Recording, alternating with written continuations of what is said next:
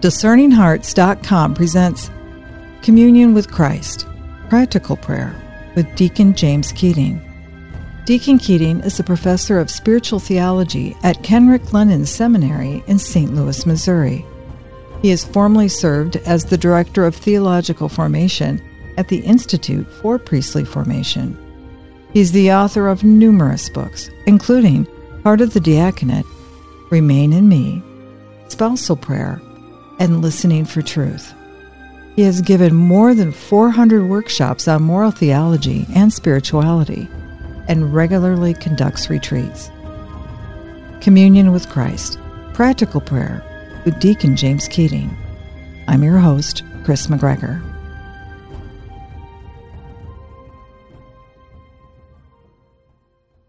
We're examining the Church's teaching on Christian prayer that is found in the Catechism of the Church. In Chapter 1, the Revelation of Prayer, the Church talks about how God seeks us and how that is demonstrated throughout the Old Testament in God's seeking out of the prophets and his call to his people. I think the fact that God desires us is probably one of the most powerful of all beginning principles of prayer. If we do not believe that God is looking for us and that God desires us, then it just simply becomes our search for meaning. And that's not what prayer is. Prayer is not our search for meaning. Prayer is a response to a presence that has entered our reality. Prayer is our response to someone who is already there. And that someone who is already there is God, and God desires us, even obviously more than we desire him, in evidence of the second person of the Blessed Trinity becoming flesh and dying for us. It's all the proof we need to know that God desires us more than we desire him. But as prayer itself, that fact that God desires us is enough to make us slow down, hopefully enter into some level of silence, and to receive the overwhelming truth that God searches for us. God wants a relationship with us. God wants communion with us. And nothing will stop God in trying to achieve this communion with his beloved, the bride, the human race, the church. And this will help our prayer immensely if we receive this truth, first of all, that God desires us. In the Catechism, it says this in paragraph 2567, man may forget his Creator or hide far from his face. He may run after idols or accuse the deity of having abandoned him. Yet the living and true God tirelessly calls each person to the mysterious encounter known as prayer. So we may be going in the opposite direction, but God is tirelessly calling us to this encounter.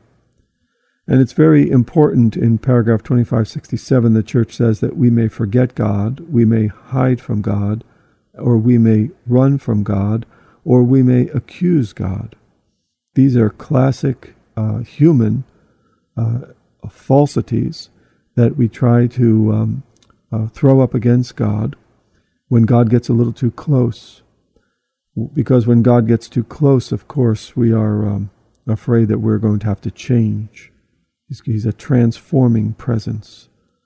So we do hide from God. We hide our face from God when we sin.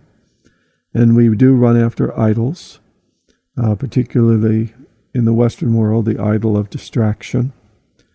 And distraction takes on many forms of materialism and consumerism and individualism. And all of the other objects that we give our time to, and we give our will and our affection to. These are the contemporary idols that we like to replace God with. Particularly, the enemy of prayer is distraction.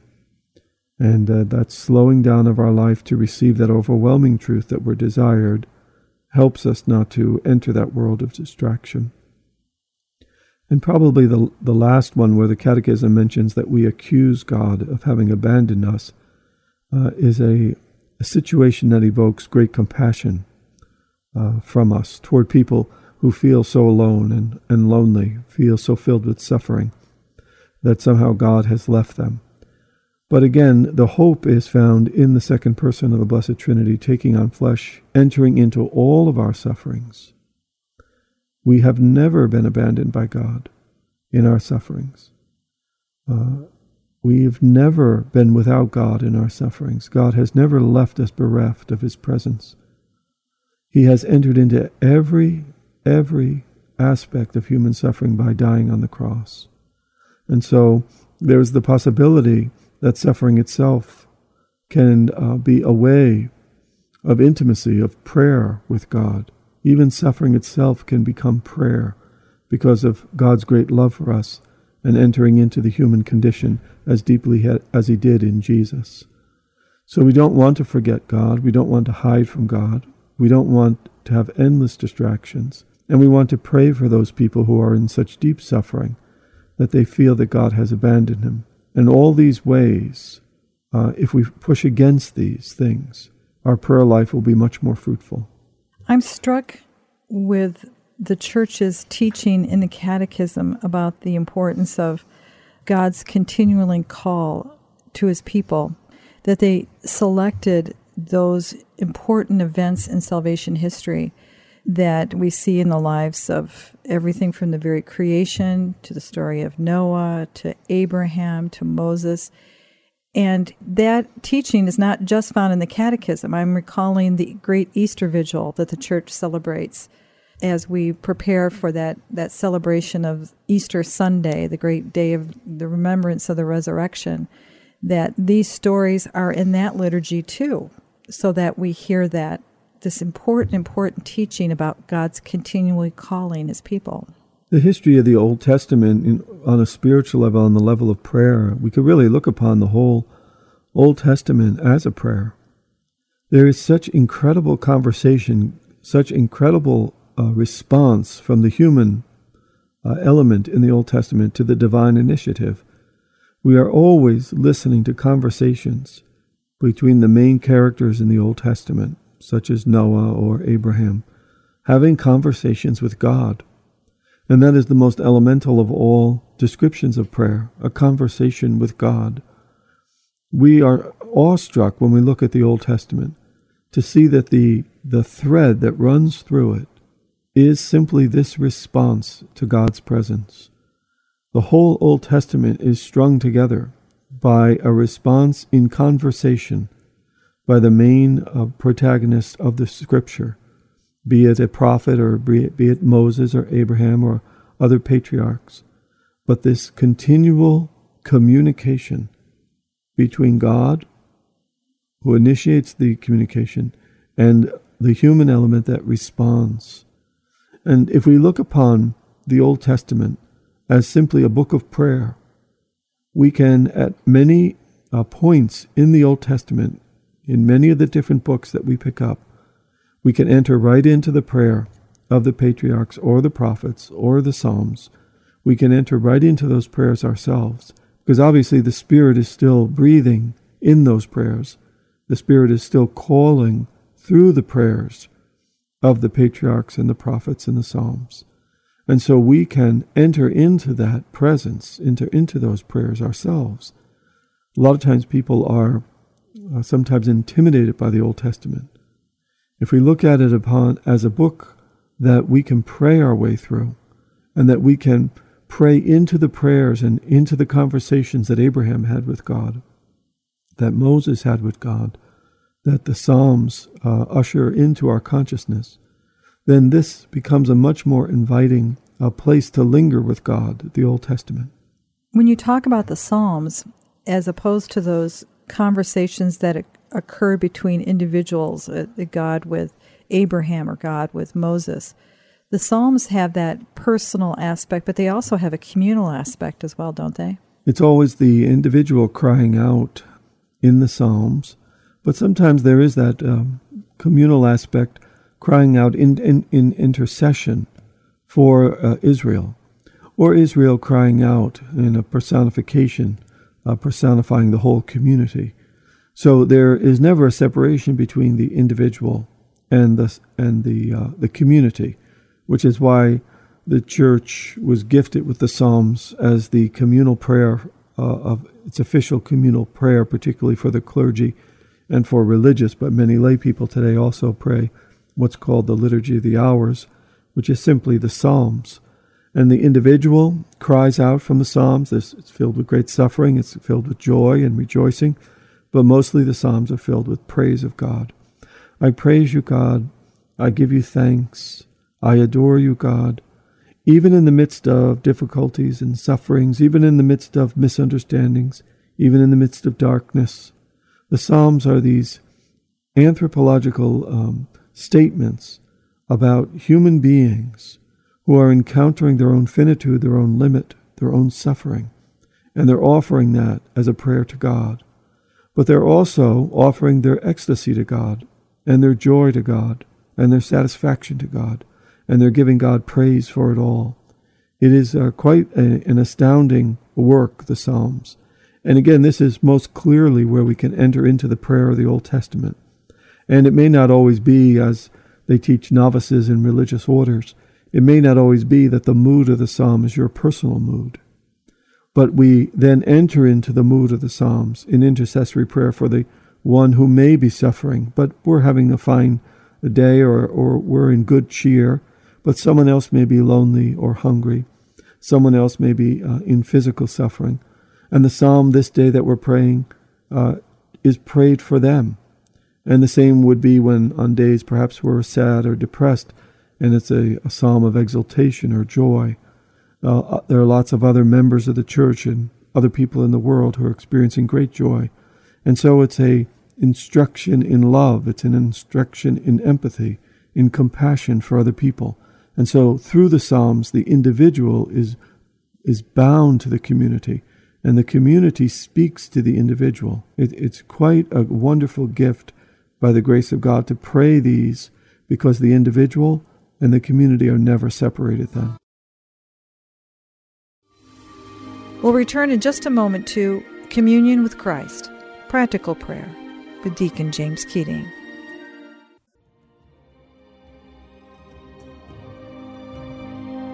Did you know that Discerning Hearts has a free app in which you can find all your favorite Discerning Hearts programming? Father Timothy Gallagher, Dr. Anthony Lillis, Deacon James Keating, Mike Aquilina, Dr. Matthew Bunson, and so many more are found on the Discerning Hearts free app. Did you also know that you can stream Discerning Hearts programming on numerous streaming platforms such as Apple Podcasts, Google Play, iHeartRadio, Pandora, Spotify, Stitcher, TuneIn, and so many more? And did you know that Discerning Hearts also has the YouTube page? Be sure to check out all these different places where you can find Discerning Hearts.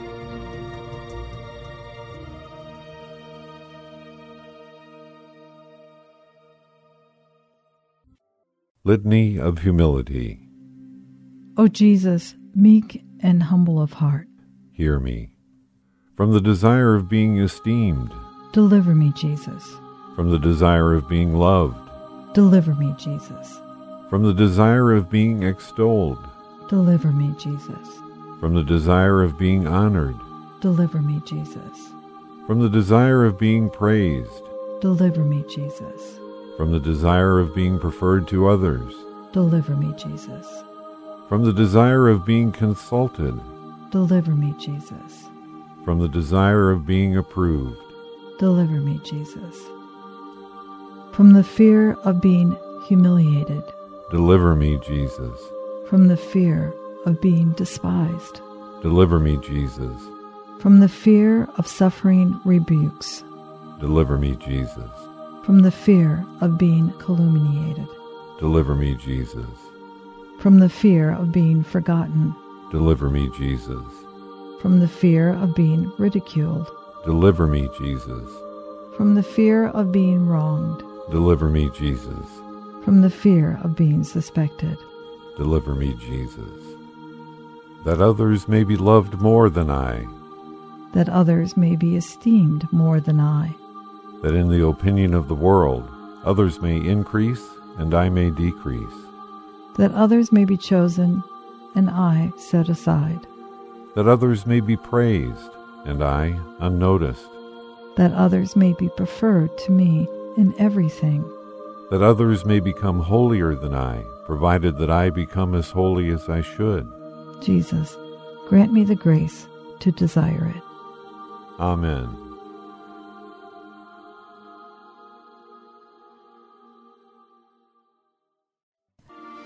We now return to Communion with Christ, Practical Prayer with Deacon James Keating. The role of the prophet in their particular relationship with God and what he calls them to and what they do in relation to that community. And as a second part of that question, are we called to be prophets? Well, the key thing, I think, for the prophets is that they really believed God was real and God acted. And quite often I think we have to recoup and we have to perhaps believe again that we think God acts in our time. We've been so trained to think that miracles are not existent, they are non-existent, that somehow all of the movements of God in the Old Testament and in some cases the New Testament can be explained away through natural means or natural events. We've all been so trained in this way that we almost have to recover the prophetic consciousness. And the prophetic consciousness is that God acts in power, and that God is not an extension of my mind. God is other.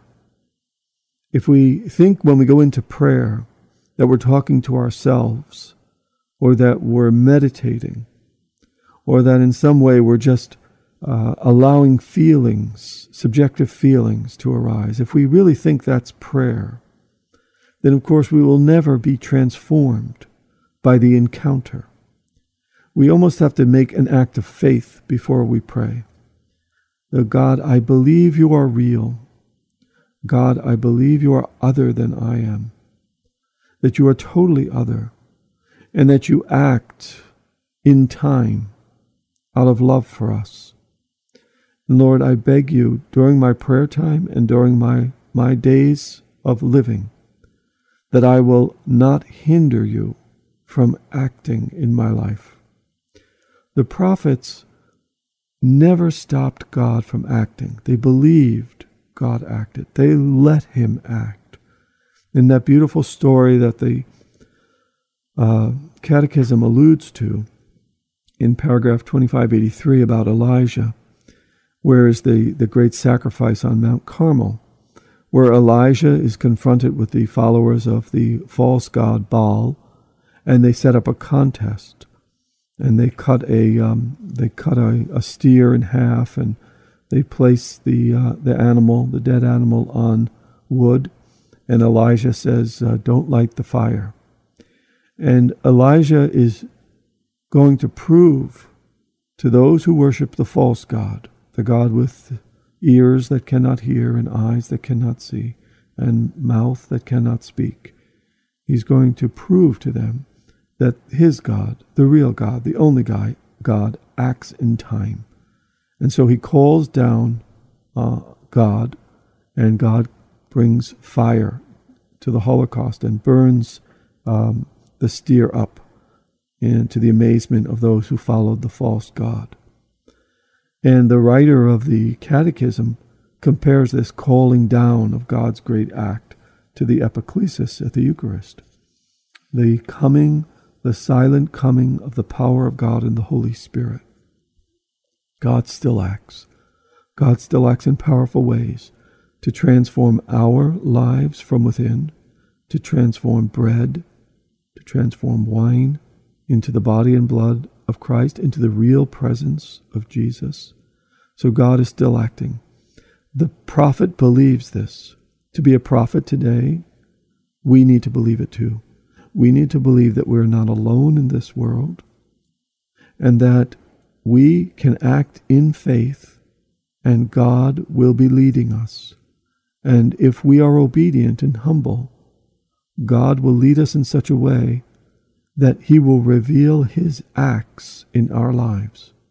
And of course, that's the highest fruit of prayer, is to be someone who is so transparent to God that God reveals his acts in our lives. In other words, that person has become prayer. That person has become a total communion with God. Can we hear God speak to us through prophets? Even though I think I know the answer, yes, I suppose we could. How do we know when we hear that it is actually God's voice and not the prophet's voice? Well, lots of people have tried to set themselves up today as prophets. They think that they see further and deeper than the church does. The church here being the Pope and the bishops in union with the Pope, who are under the authority of the Word of God. That's the rock-solid promise. All prophecy, all prophetic utterances are simply someone's opinion, someone's idea, until they are measured against the Pope and the bishops in union with the Pope under the Word of God. If those three elements are in place, the Pope, bishops in union with the Pope, under the Word of God, then we can trust whom that body declares to be prophetic.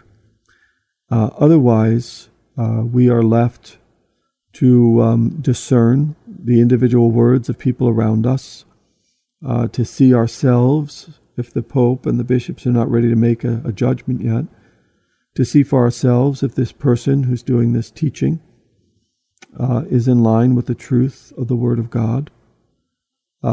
We trust our conscience has been formed by the Pope and the bishops under the Word of God, and so to some extent, those who have so formed their conscience can smell a rat when a rat is present, because they have the mind of Christ.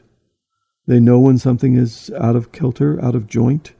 There is an intuitive sense that someone has who has been praying for a long time, who has subjected their conscience to formation under the Pope, the bishops, and the Word of God, in the context particularly of the liturgy. This person's mind has been formed in a Catholic sensibility. And so there is an intuition, if you will. There is a sense that this person has that something's out of joint with this particular teacher's words. And so I will hold judgment off on this teacher. It doesn't ring true to me in my Catholic mind, a mind that has been given birth to in prayer. And so I'm cautious, I'm prudent. So we know a prophet is a prophet when the church says the person is a prophet. Until such a time, we trust our conscience that has been formed by prayer, by the liturgy, by the teachings of the church, and it will appear, or this person's utterances will appear before us, and we will intuit, we will judge whether it seems this person is going along with the mind of Christ or is against the mind of Christ. That really does lead us to that teaching in the Catechism under Article 2, in the fullness of time, where they speak of the drama of prayer is fully revealed to us in the Word who became flesh and dwells among us. This Word, which of course is Jesus, is the whole object of our prayer. The whole object of our prayer is to have His Word resonate in us, to have His mind do our thinking for us, to have His heart move us to action in prophetic ways. We want His mind, we want His will, we want His heart. And we want to love who He loved, the Father, above all. We want His love loving in us. And this, of course, is the very depths of prayer, to have His love loving in us, to turn us toward the Father as He was always turned toward the Father, to have the Father as the object of our affection and our attention, to have Jesus pray within us, to ask Jesus to pray within us. So, for example, those of us who love the Word, Jesus Christ, after we receive Holy Communion at Mass, to simply ask the Lord, Jesus, take me to the Father. In very simple words. And of course, what we're asking Jesus to do there is to be himself. Lord, please be yourself in my heart. I give you free rein over my heart. For I know that you can only and will only take me to the Father. That's who you are. You are the one who was taken to the Father. You are the one that was sent by the Father. And you are the one who came to us to live among us, to heal us, and then to die for us, so that you could take us to the Father. So as I'm sitting silently after communion is received, very simply I say, Jesus, take me to the Father. And the Word lives within us. The Word we received through the Scripture, the Word we received through the Eucharist. We are at the very apex of prayer, private prayer that is. Notice that private prayer reaches its apex in the very center of communal prayer, the Holy Eucharist, the Mass. So again, you hearken back to that tension in the Psalms between the individual and the communal. No separation. The apex of private personal prayer reaches its white-hot center in the very midst of communal prayer, the Holy Eucharist or the Mass. But now we are in reception of Holy Communion, and we are talking to the Word incarnate who now lives in us. And we are begging the Word to be our Word. We truly want His Word to be our Word, His mind to be our mind, His will to be our will, His affections to be our affections. I no longer live, not I, but Christ lives in me. This becomes the desire of the one who prays. This becomes the desire of the one who is desired. I no longer live, not I, but Christ lives in me. In fact, I'm weary of my own thoughts. I'm bored and tired with my own ego. I really want to be taken. I want to be taken by God in prayer. I want to be taken by the second person of the Blessed Trinity. I want to be taken by His Holy Spirit who dwells within me, and I am the temple of that Spirit. Because I'm weary of my own ideas, my own feelings, my own egocentricities. Prayer is our liberation. Prayer is our freedom. Prayer is what we've been waiting for. Prayer is the transforming encounter that gives our life meaning and hope and deepens our joy. Thank you, Deacon Keating, for your time today.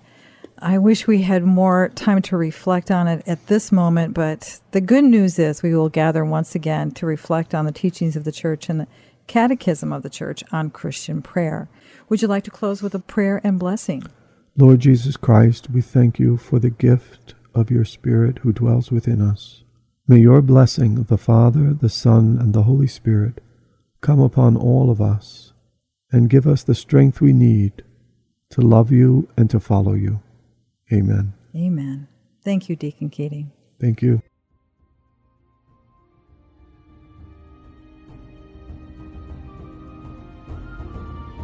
You've been listening to Communion with Christ, Practical Prayer with Deacon James Keating. To hear and or to download this episode, along with hundreds of other spiritual formation programs, visit discerninghearts.com, or you can find it within the free Discerning Hearts app. This has been a production of Discerning Hearts. I'm your host, Chris McGregor. We hope that if this has been helpful for you, that you will first pray for our mission, and if you feel us worthy, consider a charitable donation which is fully tax deductible to help support our efforts. But most of all, we hope that you will tell a friend about discerninghearts.com and join us next time for Communion with Christ, Practical Prayer with Deacon James Keating.